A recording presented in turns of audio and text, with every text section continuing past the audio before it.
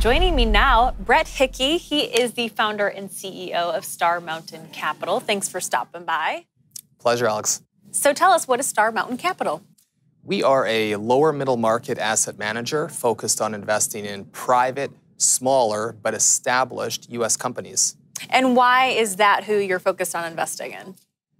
Supply-demand opportunities where over 90% of the businesses in America have under $100 million of annual revenues, and our focus is to bring them large market skills and capabilities to invest in their business and help them grow to the next level and become tomorrow's leading businesses. So beyond that, what else are you looking for in a business when you're considering investing in them? We look for, first, business models that make sense and are good business models where companies are serving a real purpose and a need. Second is high-quality individuals that are focused, passionate, and driven. And third, a continuous business model and plan to take the business to the next level. Yeah, great. So let's dive into those a little bit more. First of all, how do you determine whether or not there is a market need? That's a good question. We evaluate the business model, we speak to their customers, we look at competitors, and we find out what are other ways that people could be solving the solutions for the product or service that they're providing. So are there other things that you could buy or use instead of this product or service that the company's offering, and then try to forecast that out into the future, which is why Milken's quite interesting as a conference to be forward-thinking in where's the world going, or as being a Canadian, I love to quote Wayne Gretzky, who would say, it's where the puck is going, not where the pucks come from. Yeah. And so really think about what are the trends, where are things going, what's happening with consumer behavior, and is this going to be a business that is high quality in the future? So are there any trends that you've recently discovered that our entrepreneurs should know about? Yeah, there is a trend where people prefer experiences more than goods. Where 20 years ago people may prefer to own more things, products. Now people prefer to pay for experiences, and they don't care as much about having tangible items. And so that consumer spending behavior has changed a lot. The other is how people expect to interact. So people really expect to interact in a very different way, and people are much more comfortable using technology. And not just comfortable, it's really a requirement for them, and it seems abnormal to not have things operate in an efficient manner. Right. And that second key component that you talked about was building a great team. You're very, very big on company culture. So what do you think makes a great company culture and ultimately great team?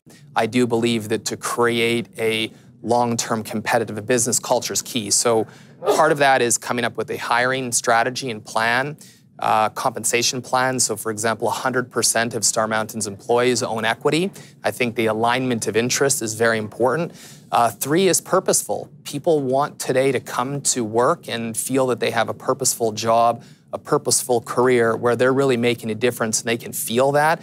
So allowing people to have a sense of ownership, ensuring that they have that structure and that feedback loop, I think is really critical, and helping people grow, having development plans. So we have 3 different HR advisors within our firm that help us really build a best practice business and team that way, which is it is really a continual investment, but it's extremely rewarding when you see it pay back and pay off. Yeah, tell me a little bit more about that, about how you actually implement this culture into your business. Yeah, so I try to have, on average, about 3 people for each key core subject matter that I think will benefit our business. So from a cultural perspective, I have 3 people that I think are fantastic experts. They're aligned as equity owners in my business, and they help me develop strategy in what should your team structure look like.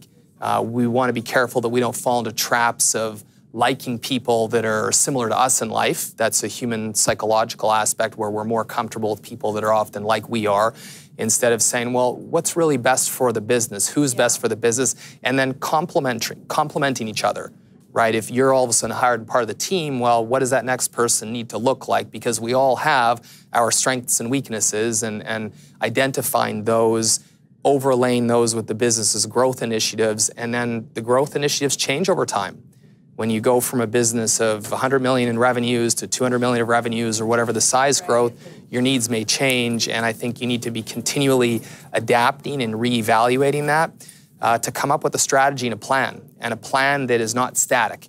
So I always say it's not a 50-page business plan, it's something that's dynamic and that you can look at on a quarterly or semi-annual basis and stress test it and then show it to other people. I always think that presenting your work to other people and presenting your ideas is a great way to get feedback. It's genius. I love it.